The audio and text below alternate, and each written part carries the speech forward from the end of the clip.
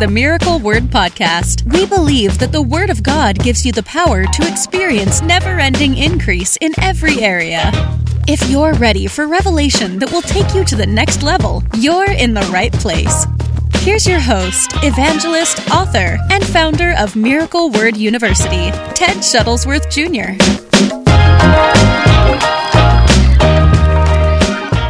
And let's get started. Today we're talking about why are Christians sick? If God is so good, why are Christians sick? And then obviously by extension, how can you be free from that sickness and disease? How can you be free from that sickness and disease?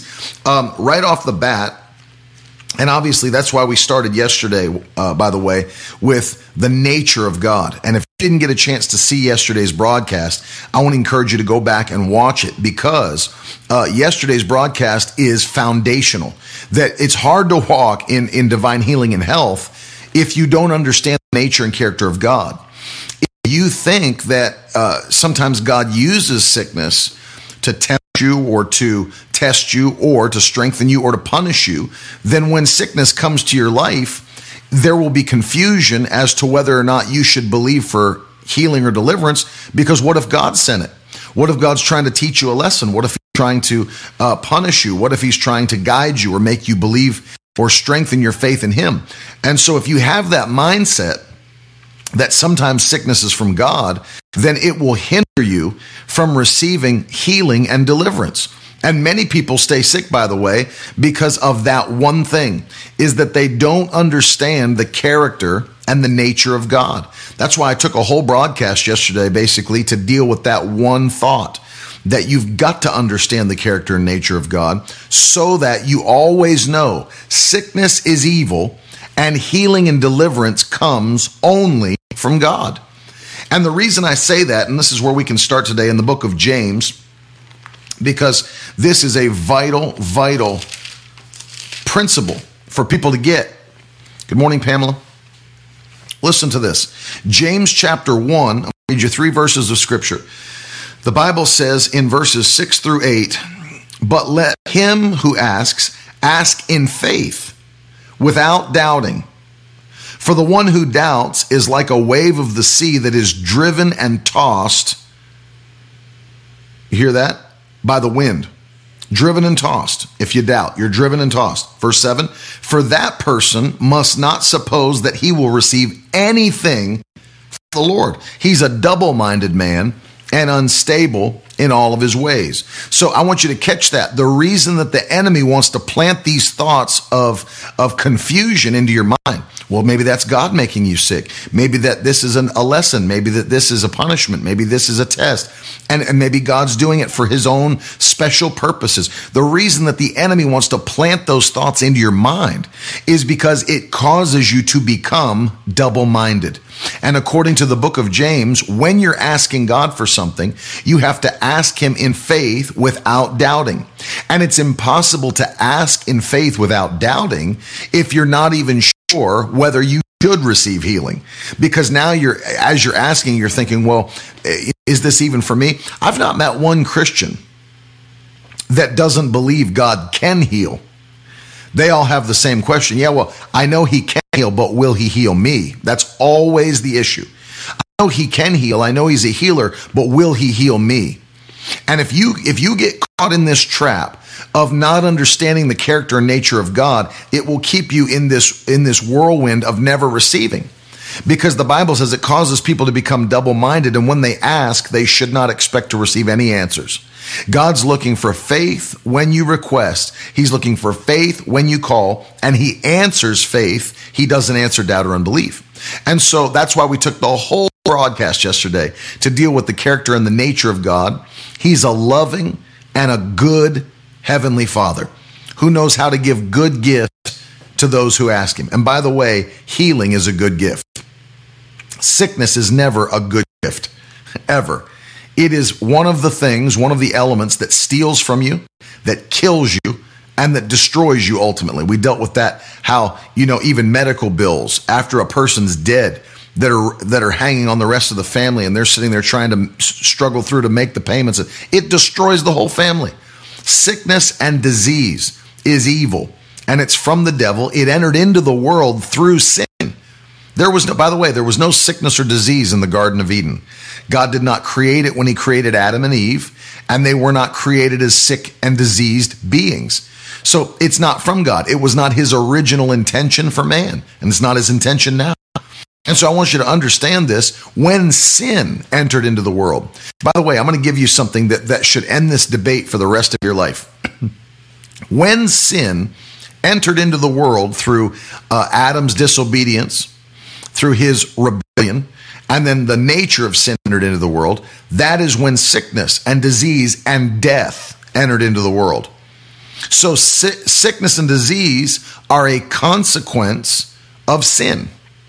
Sickness and disease are a consequence of sin. So the reason I'm saying that is, if you believe that God uses the power of sickness and disease to teach you a lesson or to punish you or to test you, then what you're actually believing is that God uses the power of sin on his children, because sickness and disease are a direct result of the power of sin.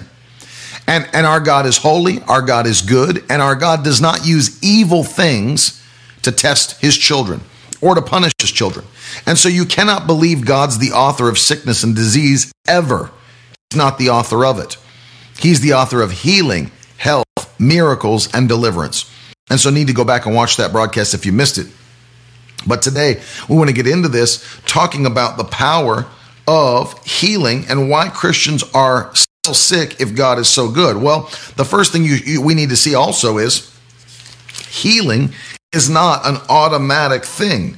It doesn't happen automatically the moment you get saved. It can, but it's not automatic.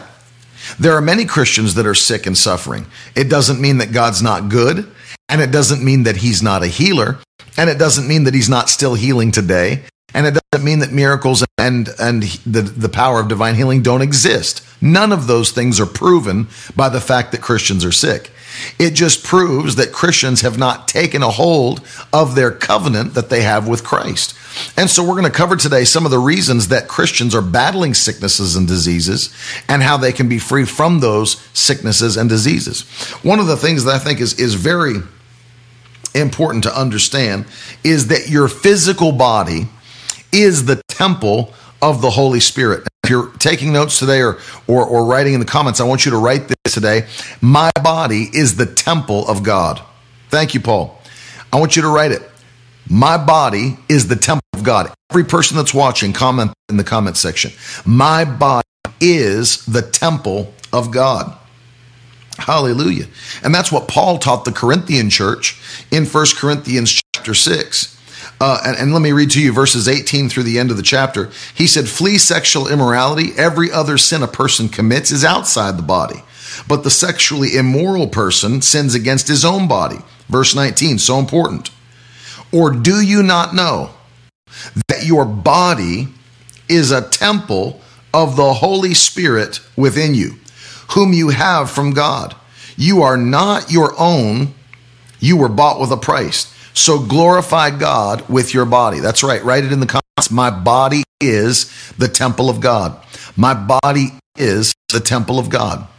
It is the temple of God. So I want you to understand this. With the temple of God, you've got to treat it. I always encourage people to think this way. If Jesus was going to come stay at your house for any period of time and you knew he was coming, and he said, listen, I'm going to stay with you as a guest, you would not prepare, an air mattress in the damp basement of your house.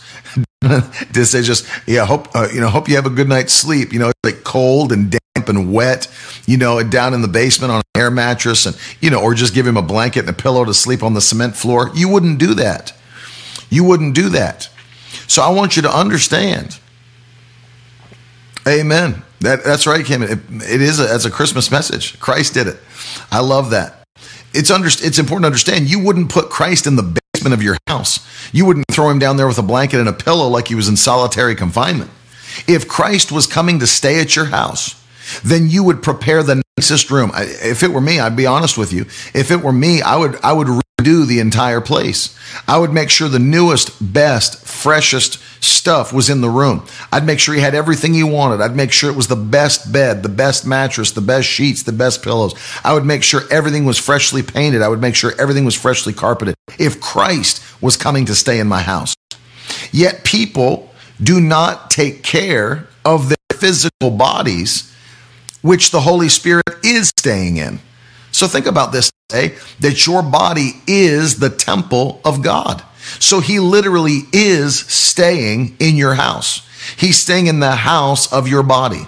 But people don't use that same care in their body that they would if Jesus was coming to stay at their house. People don't use that same care, and because there's not a ton of teaching on the fact that your body is the house of God. Your body is the house of God. And so this physical body has to be taken care of. As Paul was teaching, he said, not only that, don't engage in sins that are sins against your own body. And then explains why. Because your body is the temple of the Holy Spirit. Well, that's why we don't, commit sexual sins outside of marriage. And we're not sleeping with prostitutes, and we're not sleeping with people that aren't our husband or wife, or sleeping with our boyfriend and girlfriend, because Paul taught it's a sin against your physical body. And you don't want to do that. Your physical body is the house or the temple of the Holy Spirit. But we always stop there, but keep on going further with that same thought process to find out, well, what is it that's causing Christians to be sick? They are not taking care of their physical bodies. And I know that doesn't sound extremely spiritual, but let me ask you a question. How many people across America and around the world are struggling and they're in physical issues because they've not used wisdom with their physical bodies? America, for example, the United States of America, I'll pick on us because I'm a United States citizen. But you think about this, how much people in this nation have just allowed their bodies to be abused by their own choices. And we're one of the only nations in the world that has childhood obesity. We're one of the only nations in the world that has this level of obesity. And you're starting to see, and I'm not coming down on those people. What I'm saying is that it's something that happens that destroys the physical body, that actually becomes a thing that can cause you sickness, disease. I can't tell you how many people I've prayed for in the prayer line that it wasn't a spirit of infirmity that tried to attack them, and it wasn't some spirit of sickness, disease, but it was literally a result of the choices they had made with their physical body that put them in a place of sickness and disease. And it's crazy. If you were to start to look at some of the statistics, they're telling us that by next year, they projected 2020, that 1/3 of Americans would have type 2 diabetes. Well, what's the cause of that? Is that people are not using wisdom, and people are not taking care of their physical body, which is the temple of the Holy Spirit. People say, well, God, and I've heard people jokingly say, well, we prayed over the meal. I'm believing God's going to take all the calories, out of the meal. Lord, bless this to our body. I've been jokingly praying, over my meal. If I ever do go somewhere like, some fast food place or whatever with people, I'll say, Lord, if you can, bless this food to our bodies. It's like so bad, but people aren't using wisdom with that. And I've dealt with so many people and prayed for them that it wasn't a spirit of infirmity or some demon attacking their body. It was literally a lack of wisdom and a lack of care for the temple of the Holy Spirit. It would be like if you took a hammer every single night when you went home and laid your thumb on the table and just continued to bash your thumb every single night with that hammer. And then as you're doing it, praying, Lord, heal my thumb. Lord, heal my thumb. Lord, heal my thumb. But you keep on bashing it with the hammer. Well, obviously God wants your thumb to be healed, but he also wants you to use wisdom and stop bashing your thumb. And so it's the same. It's the same with our physical bodies. One of the reasons that many are struggling, many are hurting, is because of this natural aspect of not taking care of their physical body. If you understand that your body is the temple of the Holy Spirit, that he gave you the ability and the wisdom to exercise, to eat properly. It's very interesting that there was a diet God even had for his people in the Old Testament. And I don't think it had to just do with types and shadows or spiritual points that he was trying to make. But now that people have studied what God had his people eat, it's more wisdom than anything else. It's divine wisdom. Fasting. God gave us the instruction to fast. And now it's only all these thousands of years later that doctors are figuring out all of these benefits of fasting. It's really amazing when you start to study it. All these benefits now from fasting, it resets your system.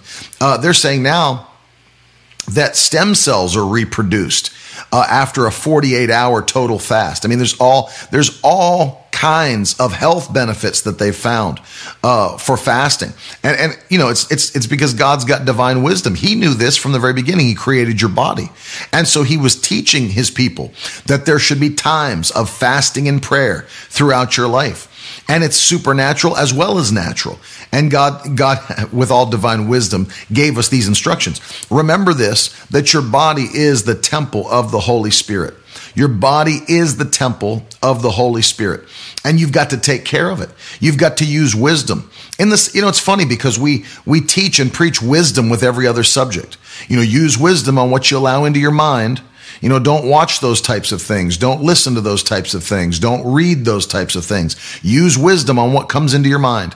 Use wisdom about your spirit. We even use it with finances. Use wisdom financially. Set a budget. Get people harp on that stuff. Use wisdom. Be a good steward. But we need to be a good steward of our physical bodies.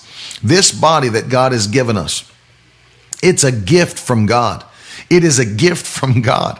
I mean, that's why the Bible talks about there is an actual sin of gluttony. But did you ever stop to think? I don't think anybody really has, and I didn't for years. Why? You start to think to yourself, why is it that gluttony would even be considered a sin? Why would eating too much, be considered a sin? Well, when you go back and compare it to what the Bible says about our physical bodies being the temple of the Holy Spirit or the house of God, you start to realize why it's a harmful thing. Because now the sin that you're sinning against your own body and gluttony killing you literally internally to the outside, you start to realize why it is sinful. It is an abuse of the house of God. It's an abuse of the temple of God. I mean, there's nobody watching me right now that would literally go into their church with spray paint and spray paint all the walls inside the church, or come in with a blowtorch and burn the church, or take an axe and just chop holes in the drywall of the church sanctuary. No, nobody would do that. I mean, there's nobody watching me that serves God that would abuse the house of God that way. But at the same time, there's many people in the church and around the world that are abusing the temple of God, and they're not doing it in that way, but they're doing it to their physical body. And so we have to keep in mind, number one, yes, God wants us healthy. Yes, God wants us whole. Yes, God wants us healed. But he's also given us wisdom. He's also given us the mind of Christ. He has also given us his word. And so we understand that there are steps we can take, just like there's steps we can take to be free from issues of the mind, depression, anxiety, lust, whatever it might be. There's steps we can take to be powerful in the spirit. There are steps we can take to be blessed financially. In the same way, there are steps we can take to walk in healing and health for the rest of our lives. And it's interesting too, I was listening to Pastor Mac Hammond, and he was with Brother Mark Hankins. We were at one of the ministers' meetings, and Pastor Mac Hammond was giving the testimony about how God healed him of cancer. And he said, I was diagnosed with cancer, and I started to pray and asked the Lord, would you heal me, heal me, heal me? And he said, I was talking to the Lord back and forth, and the Lord said something interesting to Pastor Mac Hammond. He said, I'm going to heal you of cancer, but after I heal you of cancer, my direction for you, my instruction for you is that you cut sugar completely out of your diet. Cut sugar out of your diet. And so he didn't understand why the Lord was saying that. And then when he did some study, and now they're saying more than ever that sugar, pure sugar, it is actually something that gives life or feeds cancer cells. And obviously something God never created. God didn't create refined bleached sugar. He created sugar cane and fruit. He didn't create refined bleached sugar. And so he began to speak to him, and he didn't know that, but the Lord told him by the Holy Spirit. He said, I'm going to heal you of cancer, but when I heal you, my instruction to you is that you cut sugar out of your diet. And once he began to study, he understood why God was giving him that instruction, is to keep his body and use wisdom by keeping his body in a place where he would not give entrance to some of these things that make people sick, that are making people die, literally. Do you realize more people are dying in America now because of heart disease and these diseases that are related to overeating and a poor diet than anything else? It's insane. And it's a plot of the devil. I mean, I'm not going to get into it, and people can call it conspiracy theory or whatever they want. I'm not going to get into the whole subject of it, but we're coming to the end of time, and literally, the devil does not want a strong church. He wants a weakened church. He doesn't want a strong population. He wants a weakened population.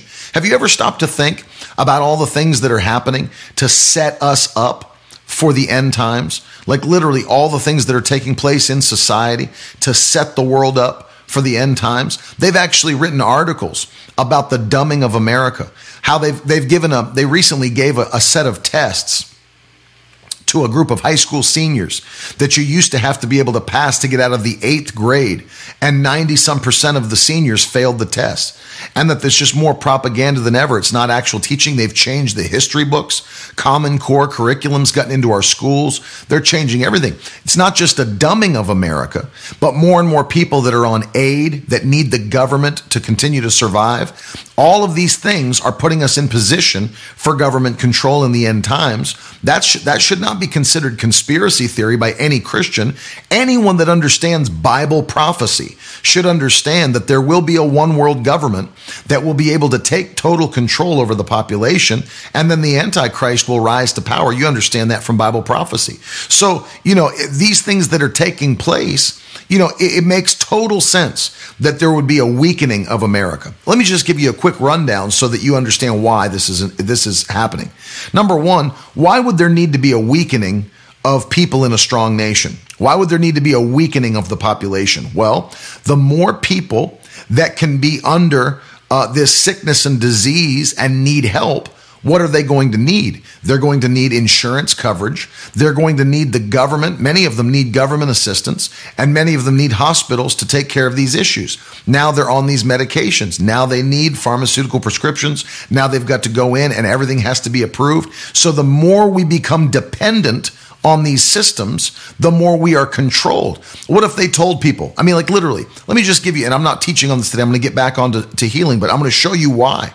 Because people don't believe it's true. Why do you think they didn't have these same things 50 years ago? Why do you think they didn't have autism like they had now 50 years ago? Why do you think there wasn't chronic depression like there is now 50 years ago? Why do you think the cancer rates have increased? Why do you think type 2 diabetes has increased now than what it was 50 years ago? Why do you think that these things are just ramping up? Has the world changed that much in 50 years? Yes. What they're doing, obviously, all of the GMOs that are in foods. How many of you that are older, that are watching me on the broadcast, how many of you that are older actually remember being in your 20s and 30s and hearing anything about glutens and gluten reactions in people's bodies, being allergic to glutens and that stuff that you never heard about? You never heard about that stuff. What's happening in our nation and around the world is that the world is on track for this end time Bible prophecy to be fulfilled. And it's not just going to happen because someone stands up and takes control. It's going to happen because there will be a population that is dependent upon the government, upon systems, hospitals, insurance, medication, and it's going to be a dependent population. And let me tell you something. What if, because people say, well, if they tried to give that mark of the beast today, I'd never accept it. What are you going to do? What are people going to do when the government says that you have to take this mark, and people say no. They say, well, if you don't, no more government assistance for you, no more medical care for you, no more welfare checks for you, no more food stamps for you. There's not going to be any more insurance coverage for you unless you take this mark. What are people going to do then? They're going to jump on it, and they're going to grab hold of it. Why? Because they're dependent.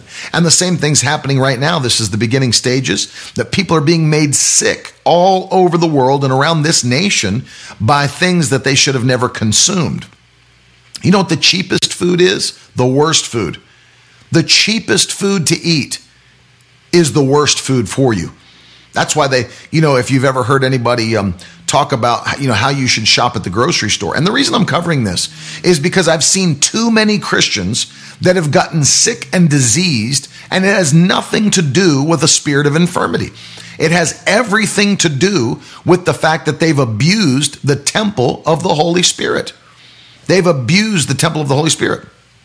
So they tell you when you go to the grocery store, best thing you can do is shop the outside perimeter of the grocery store where there's fresh produce and, all that stuff, fresh meats and, whatever.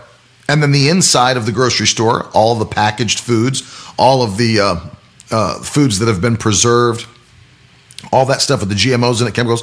But what's the issue? What's the problem for most people? Is that the cheapest foods to buy are the worst foods to buy and the worst foods to eat. And so what do? We've got a population of people that are battling poverty and people that are poor. But what are they doing? Because they're in that, it's a nonstop cycle. Yes, not only are you in poverty, we're going to make the cheapest food available to you the worst food for you, so that not only are you in poverty, but we're going to mess with your physical body so that you'll always be dependent. It's a demonic antichrist system to keep people in a place of poverty and sickness and disease. And it's something that the antichrist agenda has set up in the earth to control a population. That is not conspiracy theory. That is end times Bible prophecy. I agree with Carol. If people would just cut out sugar, they'd be much healthier, much, much healthier. That's why there's such a craze going on with the ketogenic diet right now. That is something that was actually created for diabetics is actually taking over the population. People are jumping on it all over America. There's even so much so that restaurants are now creating menus around it.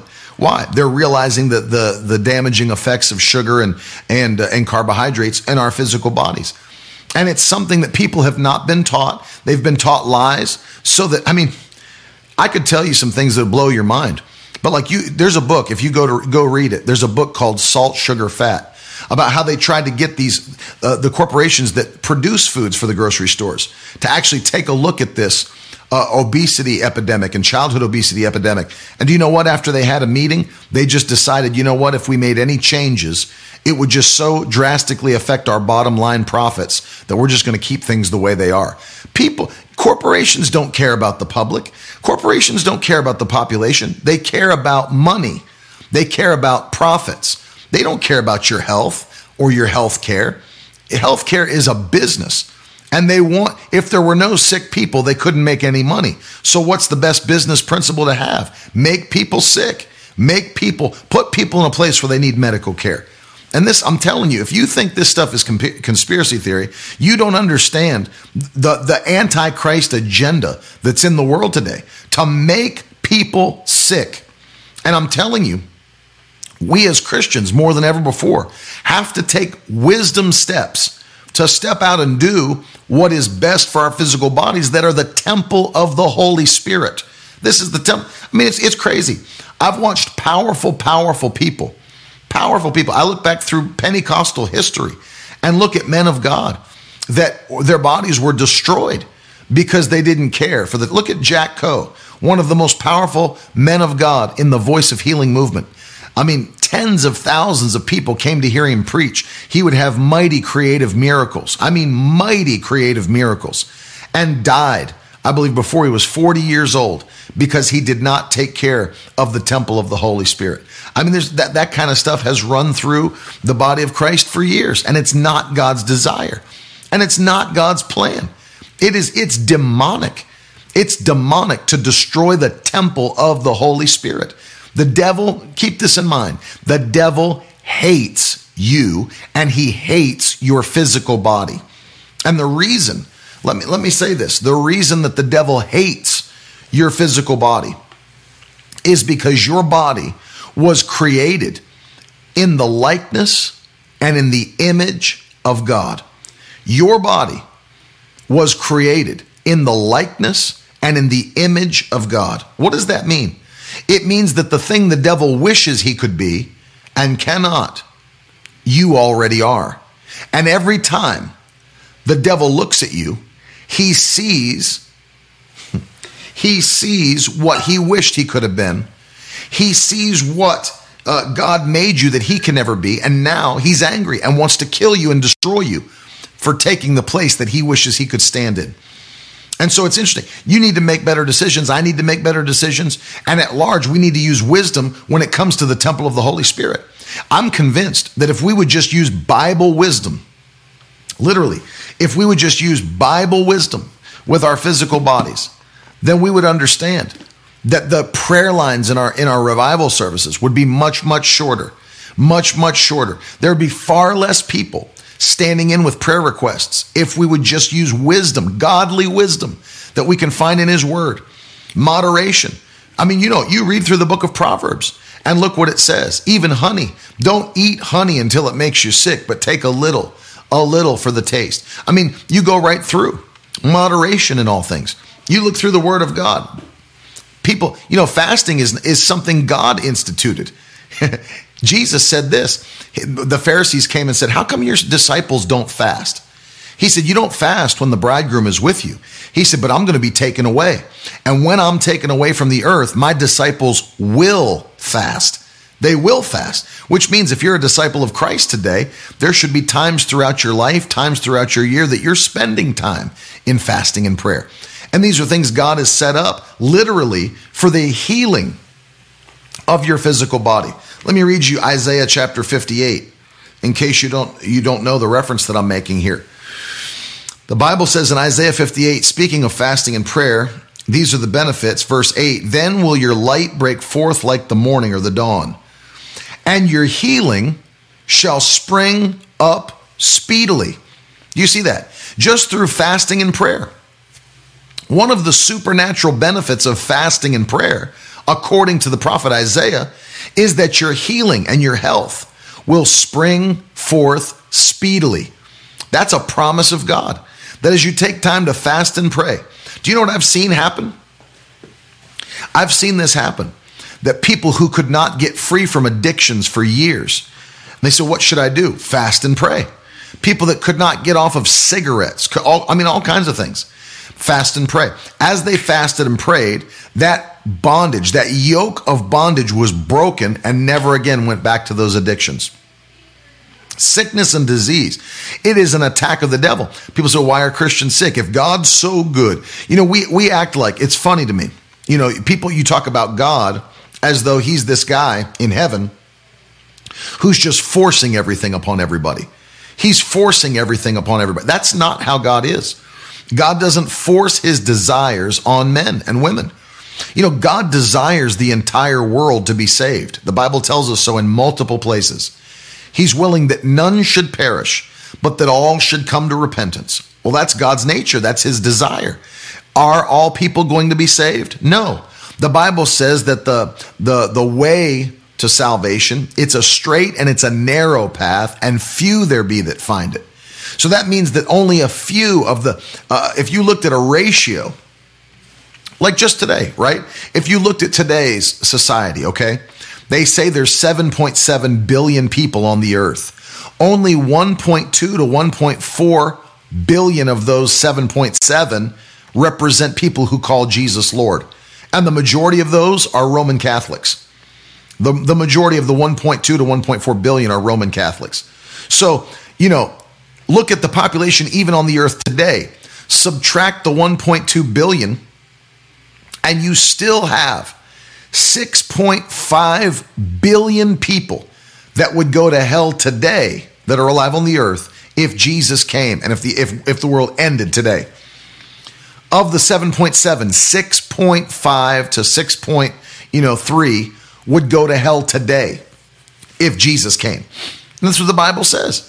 The Bible says that it's a straight path, it's a narrow path, and few there be that find it. But we know it's God's desire that all men be saved, but all men will not be saved, because God doesn't force his desires on any man.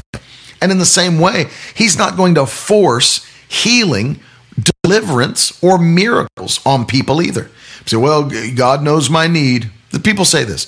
Well, God knows, he knows what I need. And, when he sees fit, he'll bring healing in my life. He sees fit, he'll bring my deliverance. That's not how God operates.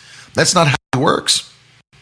It's not how he works. He operates by faith. Faith is the currency that initiates the power of God. Faith is the currency that initiates the power of God. I want you to write it in the comments section. Every person watching, whether YouTube, Facebook, Periscope, whatever, put it in. Faith is the currency that initiates the power of God.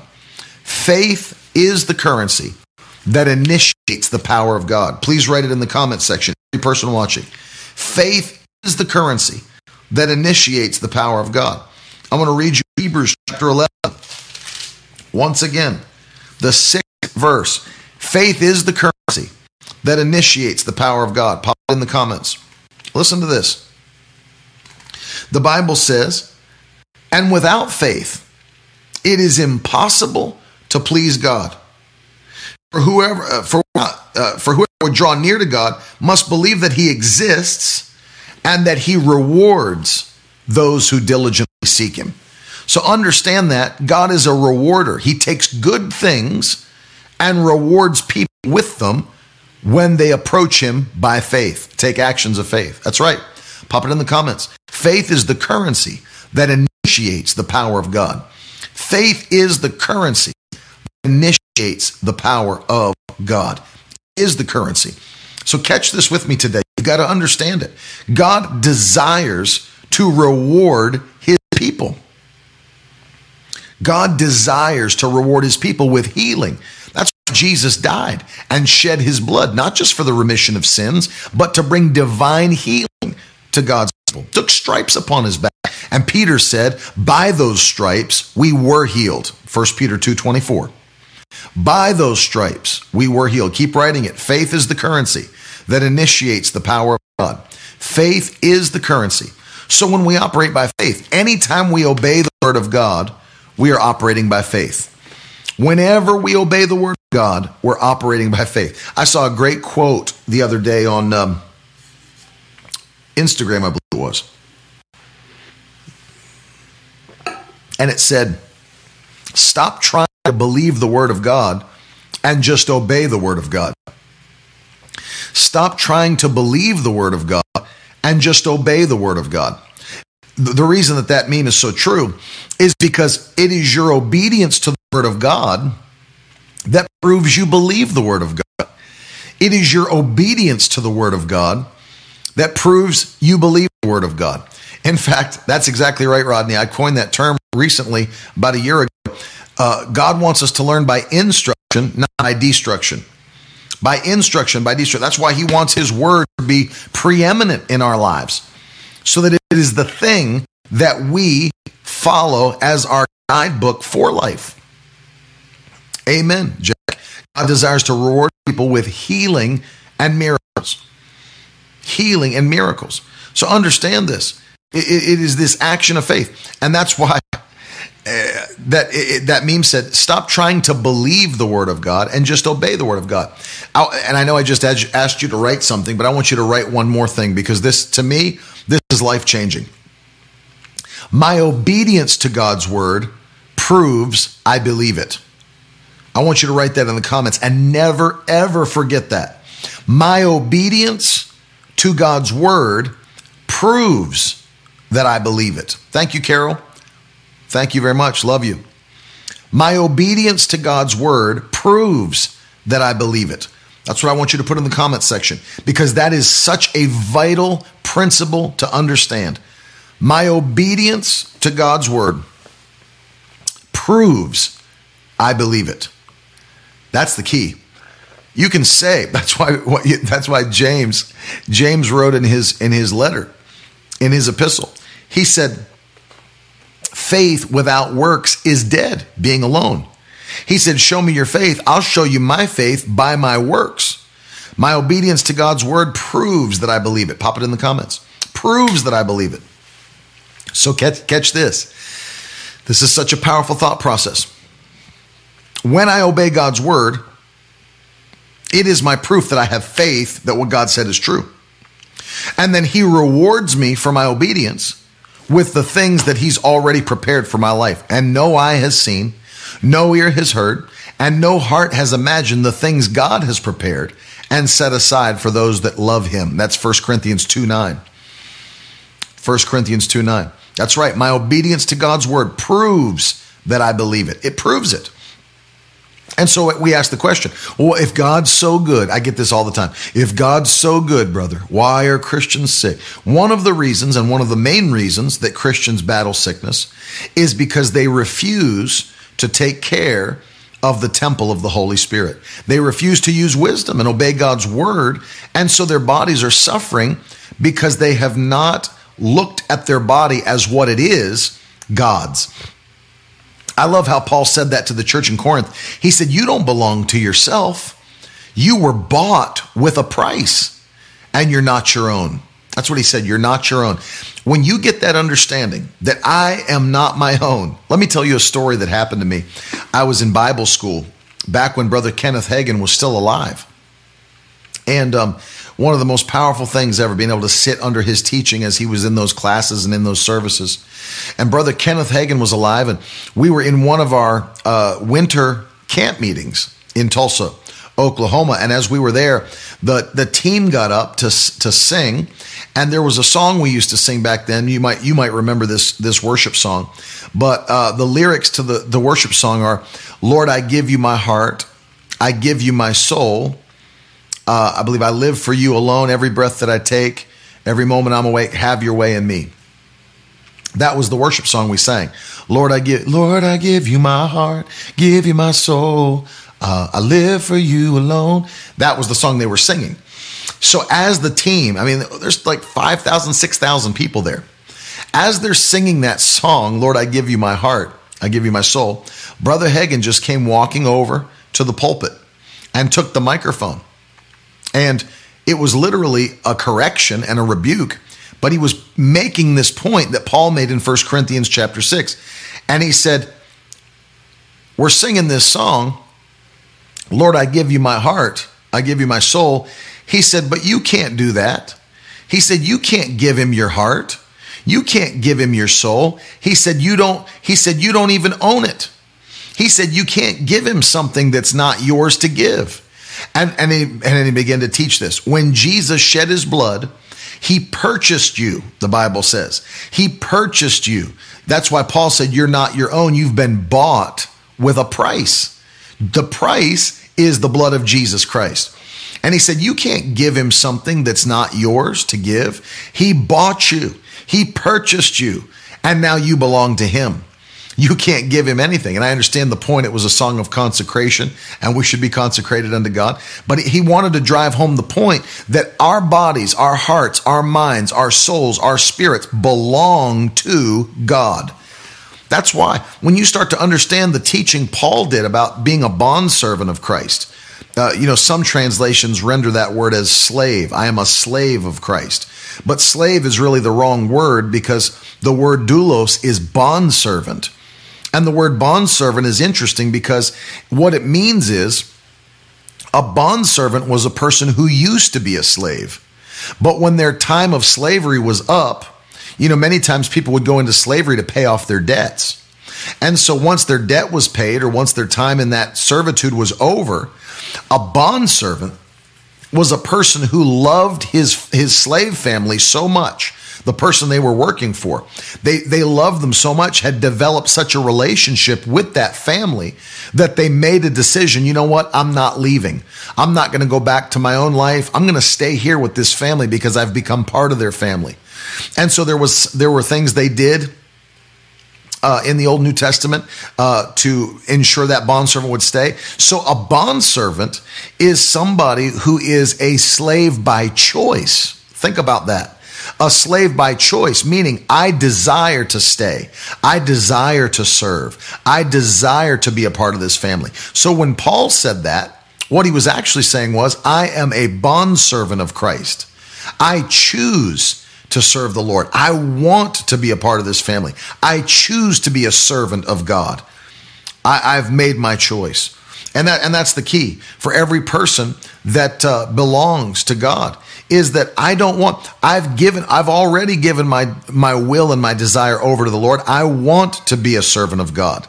He owns me. I've given myself fully to him. That's consecration. So think about it in this sense. Because I've chosen to be a bondservant of Christ, because I've chosen to give myself totally to him, I don't even have the right. I don't even have the right anymore to make my own choices. Think about that. So when you start thinking about that, when it comes to the fruit of the Spirit, I don't have a choice on whether or not I can walk in love because I don't belong to myself. I don't have a choice about whether or not I can walk in joy, peace, patience, gentleness, goodness, meekness, faith, temperance. Why? I already belong to Christ. And since I belong to him, my actions should mirror what his commands say. Man, that's powerful. That is powerful. That's powerful. I pray for Hannah Letty in Jesus' name. I pray that her teeth and her gums be touched by the power of God. And so in just a moment, I'm going to pray for every one of you as well. But I want you to see this today. And Carolyn is going to be back with me tomorrow, by the way. She couldn't do it today, but she had an appointment, but she's going to be back tomorrow to join me on this subject. And I'm telling you, why are Christians sick? One of the main reasons, and I'm going to have to get into more of this tomorrow, but this needed to be heard. One of the main reasons that we battle so much is that we don't obey the mighty word of God. We don't follow the instructions of the Lord, and we're not using the wisdom of God. Not using the wisdom of God. I'm convinced 60 to 70% of what the body of Christ is battling would be wiped out if people would obey the word of God and literally just use wisdom in their life and let the Holy Spirit guide them. Later in his life, I heard Brother Hagin say this, and it's not fasting, but, I heard him say this, that, there comes a time where you have to understand when enough is enough. And he said the Lord began to deal with him and was convicting him. And he said, he'd come to dinner and he used to eat like crazy. He said, but I got to the place now where I would come to dinner and I would eat my meal. They would put my meal in front of me. I would eat my meal. And then when other people were going back for seconds and thirds, I would push my chair back. He said, I would eat my meals until I was satisfied and full, but I wouldn't go beyond there. I wouldn't go beyond that. I wouldn't eat past being satisfied, eat past being full. And he said, the Lord dealt with me. And in fact, I'll finish with this story before I pray for you. This is such a powerful thought. Things like that can become an idol or a stronghold in our life. And I want to deal with this for a moment because it happens all the time. It happens all the time that many times we're eating or we're doing things like that because there's other things that are going on in our lives. We know that that's true. We've heard the term emotional eating. And really there's a healing that needs to take place in another area of somebody's life that they're not dealing with. Maybe they're battling in their relationships, battling in their mind, they're battling financially. There's other things going on and people are not getting healing. They're not getting deliverance in the areas where the devil's attacking. And as a result, their outlet is to do some of these other things that give them a comfort in the flesh, but it really is also destroying their flesh. It's not now it's not just their mind and their emotions and their spirit being attacked, aggravated and destroyed. Now their physical body is being destroyed in the same way. And so there are things like that are going on. But what happens is it becomes an idol. It becomes something that it ends up becoming an addiction. You can't get free from it. And it's like every time something happens, you go right back to that again, going right back.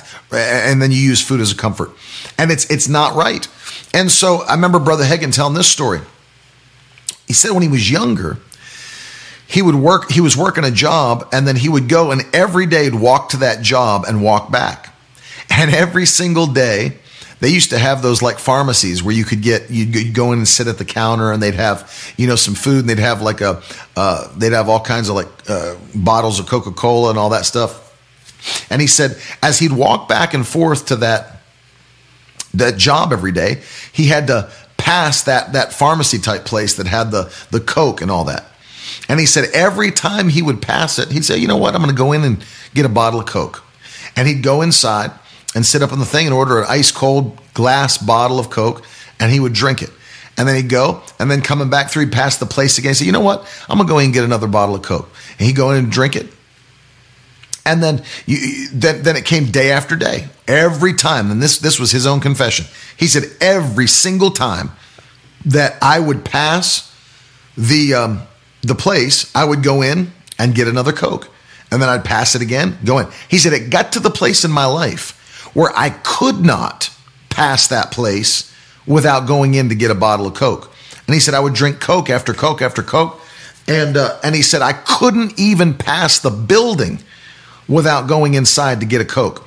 And he said it became a realization to me that now I am controlled by Coca-Cola. I mean, it wasn't drugs or cigarettes or alcohol. It was Coca-Cola. And he said, I came to the realization in my life that I'm controlled by Coca-Cola. And he said it made him angry. And he said he made a decision. Not that Coca-Cola is a sin, obviously, but he made a decision. He said, from this day forward, I refuse to let Coca-Cola rule and control my life. And he said, from this day forward, I will never drink another sip of Coca-Cola. And he was telling us this story in his 80s.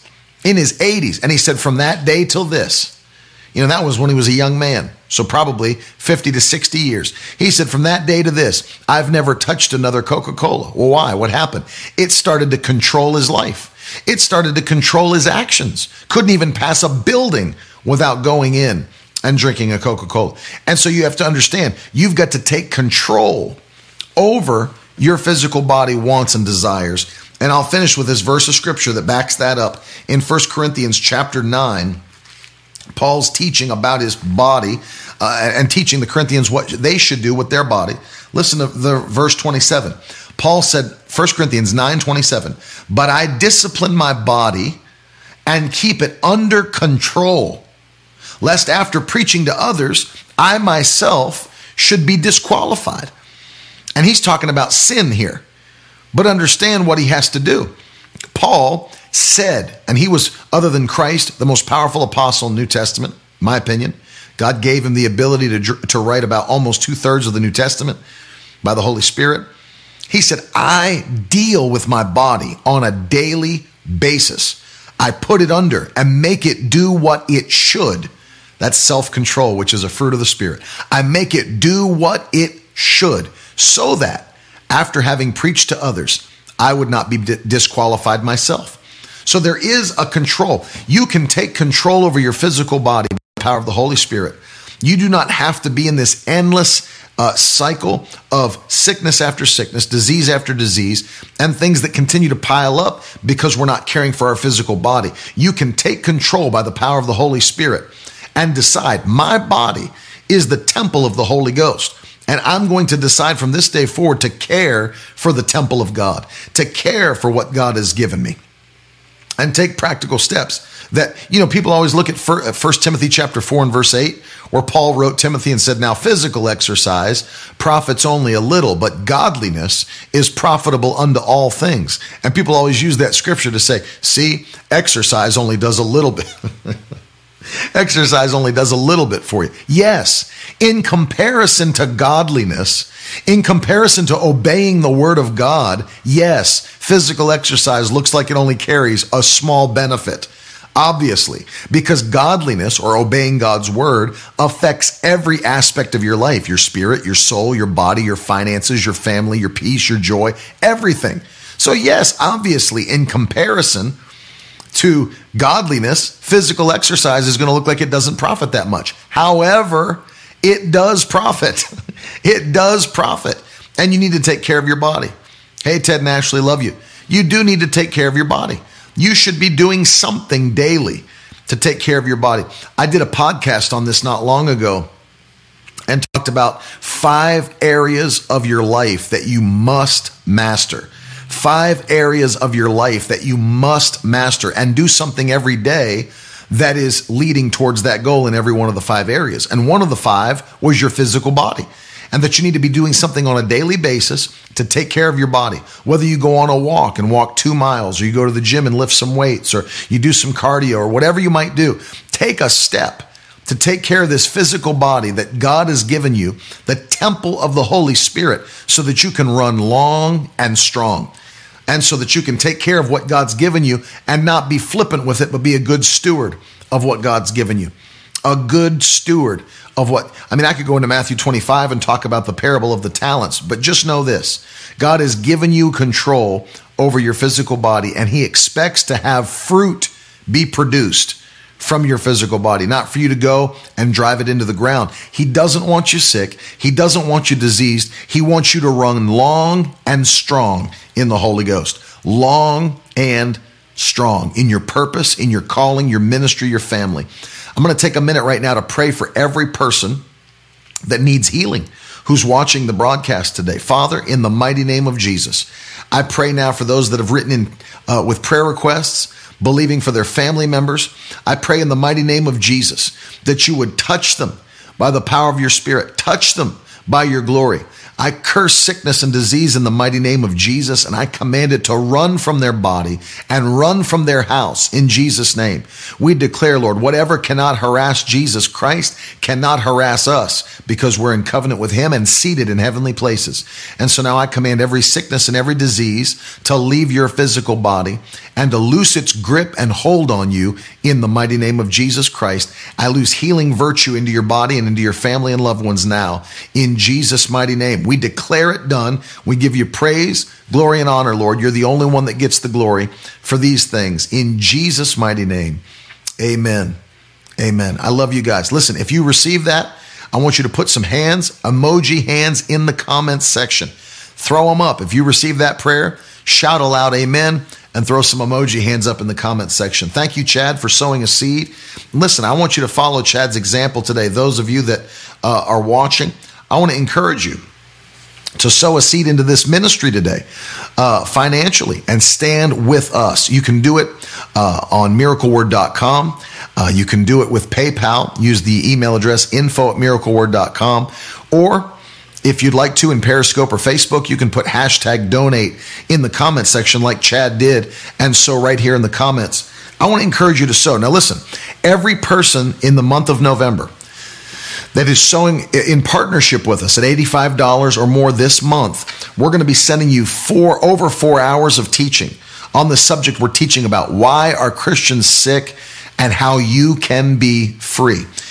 In this album, as you can see, there's 4 different discs that we're going to send you that are going to teach you about not only why Christians are sick, but we go in depth in teaching on methods of healing, how to receive healing. We go in depth on how to minister healing to other people. Because I know there's many people that are watching that you want to lay hands on the sick and see success, praying for the sick and watching them recover. We deal with that for over an hour in this package. Why are Christians sick and how you can be free. So for every person that's sowing this month at $85 or more to partner with us, to stand with us in the month of November, we're going to send you this album, Why Are Christians Sick? Thank you, David. I appreciate you standing with us and sowing. We're going to stand with you and believe God for miracles in your life, miracles in your family. Let me just encourage you, those of you that are watching and you're standing with us in partnership. The Bible says that the works that Jesus did, you will also do them, and greater works than these, because he went to be with his Father in heaven. That was John 14:12. And what Jesus was teaching was the same miracle working power that was on the inside of him and still is today, is the same miracle working power that's on the inside of your life as well. And that you have the ability to do just what he did. You have the ability to do just what he did and greater works. Why does it say greater? Because we have so much more time to work the works of God than Jesus did. He only had 3 1/3 years. Some of us have been in the body of Christ for decades. We've got so much more time to produce the works of Christ. So Carol, for every person that's partnering with us this month at $85 or more, we're going to send you this message on this package, really, over 4 hours of teaching on why are Christians sick and how you can be free. And this is going to be a blessing to you, man. I'm telling you, this is going to be a great blessing to you guys. Terry Myers, I love you guys so much, and I appreciate your family, and we're praying for you. Love your husband so much and all you're doing for the kingdom. And thanks for joining me today. And I gotta give your husband a call soon and tell him how much I love him and appreciate him. But we do pray for you. Carolyn and I pray for you guys, and I appreciate what you're doing for the Lord, man. We really, really do. That's two powerful people right there. God bless you. God bless you, Taya. Amen. Amen. Praying in tongues while drinking hot cocoa. As people are sowing their seeds, if you have any questions at the end of this broadcast, I'll take them here for a few minutes. And then we'll be back tomorrow morning, 10:30 a.m. My wife Carolyn's going to be back with us tomorrow, which I'm very excited about. And I always miss her when she's not on the broadcast, and I know you guys too. Yeah, we'll pray for Eric. Thank you, Joe. Love you. I'm very proud of Joe. Stepped out into full-time ministry and evangelism, and God's using him to preach the gospel, see people healed, saved. That's right, Danny. That's the easiest theology lesson anybody will ever get. God is good, and the devil is bad. Love you, Mason. Appreciate all you're doing for the kingdom of God. God's been opening doors for Mason to speak and preach. And how old are you, Mason? Are you 19, 18? And he's been running through in obedience and preaching the word.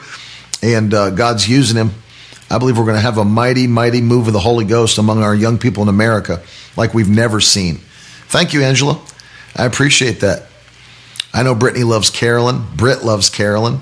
Alyssa loves Carolyn. 16. Mason's 16 years old and preaching the gospel.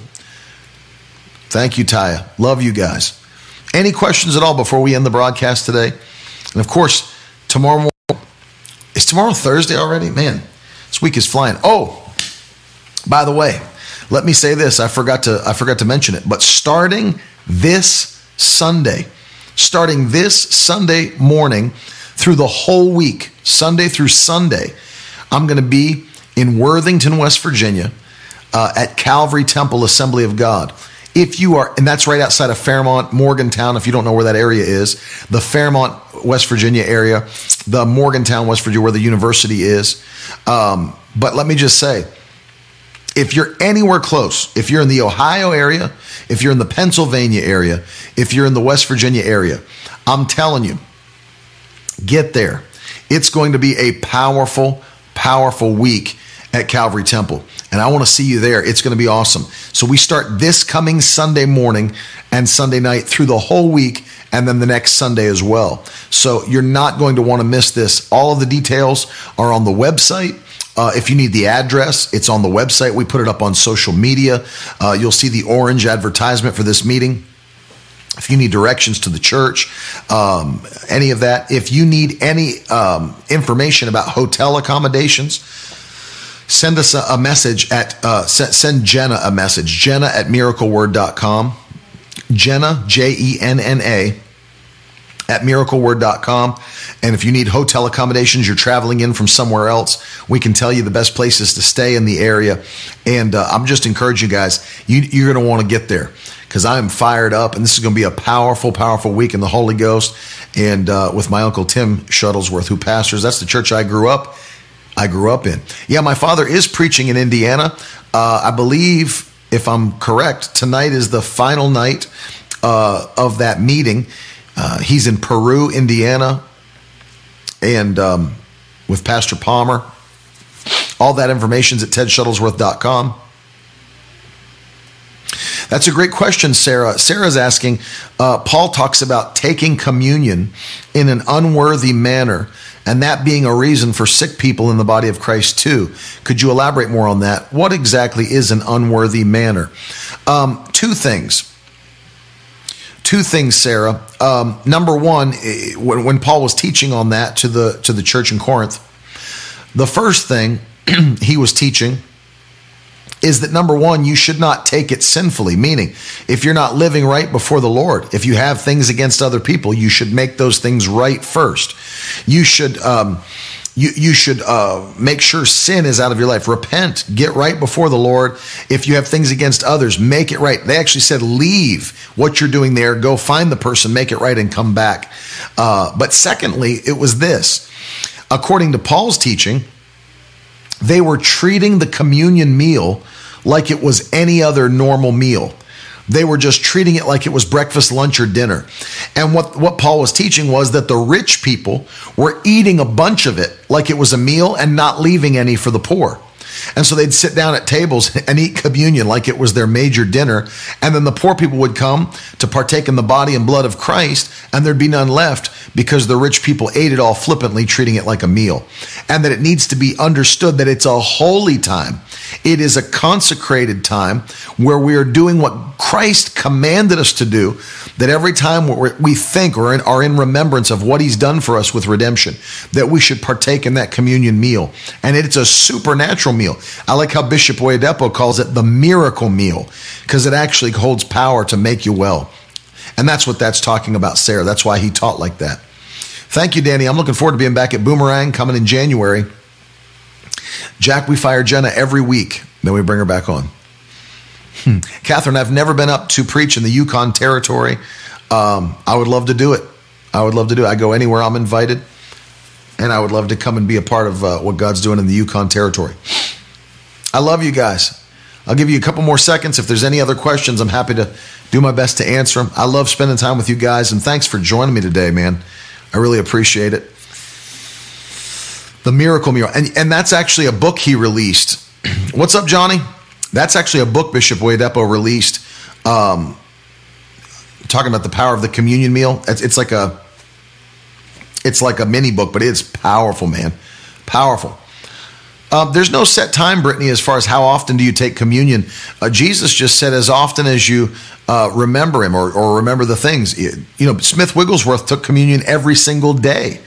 So there's no limit. I mean, you can do it as often as you're appreciative of the redemptive covenant. Jamisha says, could fear open a door to sickness? Yes. And actually Job said that it did in the book of Job. He said the thing that I've greatly feared has come upon me. So yes, fear. Yeah, I know. I remember, Johnny. I remember who you are. I love you, man. You always were dressed so sharp and had the awesome black and white two-tone wingtip shoes. And I remember exactly who you are, man. Love you. Yeah, for sure. Fear can do that. And Job said it does. In fact, Ted and Ashley, I love you guys very much too. Very much. So yes, to answer your question, Jamisha, fear is the absence of faith. The Bible says in the book of Romans, anything that is not of faith is sin. And so you can open the door to the attack of the devil through living in fear, walking in fear. Sarah, that's a great question. What age can your kids begin to take communion? I always say this, as early as they can understand redemption, as early as they can understand what Jesus did for us. You know, my daughter Brooklyn is 6 years old, and she's now fully understanding what Jesus did and understanding her need for a Savior. She was literally going through her homeschool books, and they were talking about how a person gets saved. And she said, I don't know that I've prayed that prayer, Mommy. I need to ask Jesus to be my Savior. So we allow her to take part because she understands it. That's hilarious, Johnny. Gluten-free communion. I'm sure it's funny though? I bet they offer it. That's hilarious. Thank you for watching, man. I appreciate you. Love you very much, bro. Great musician and a great guy all around. Johnny Phoenix. Went to Bible school with him and played in the band with him and everything. Killer guy. Amazing guy. I love you guys. Thanks for hanging out, and thanks for sending questions. Don't forget to send me Vision 2020, info@miracleword.com. November the 27th, Wednesday, 10:30 a.m., we're going to be having that special prayer and breakthrough service on Facebook Live, YouTube, and Periscope, and you're not going to want to miss that. Love you guys so much. And David, thank you again for sowing. Every person that sowed a seed today, we appreciate you. We love you. I'll answer that one more. How do you get fear of sickness out of you? I'm a nurse, so it makes me afraid when I get an ailment. It's a real problem. Listen, Carol, the teaching and preaching of God's word builds faith within the believer. Carol, I would tell you this. Excellent question, Carol, too. One of the things I would suggest for you personally to do is to get some books that were written about Dr. John G. Lake. John G. Lake. He had such an understanding of the fact that the power of God dwells on the inside of your body, that it rejects all sickness and disease. And by faith, you can live in that place that your body begins to reject it. I can't remember the last time I was sick. I promise you, within the last 20 years, I can't remember the last time that I was sick or had to go to the hospital for sickness or disease. And you can live in that way. You can live in that way. So John G. Lake. Yep. We will, Britt. Love you and Jake. Thanks for hanging, guys. I appreciate it. We'll be back tomorrow morning, 10:30 a.m. right here, Facebook, YouTube, Periscope, for part 3 of this, how you can gain victory over sickness and disease. Don't forget, Carolyn will be back tomorrow and hopefully Friday as well. Love you guys, and we'll talk to you very soon. Have a powerful and a blessed day. Love you. Now that's the stuff leaders should be made of.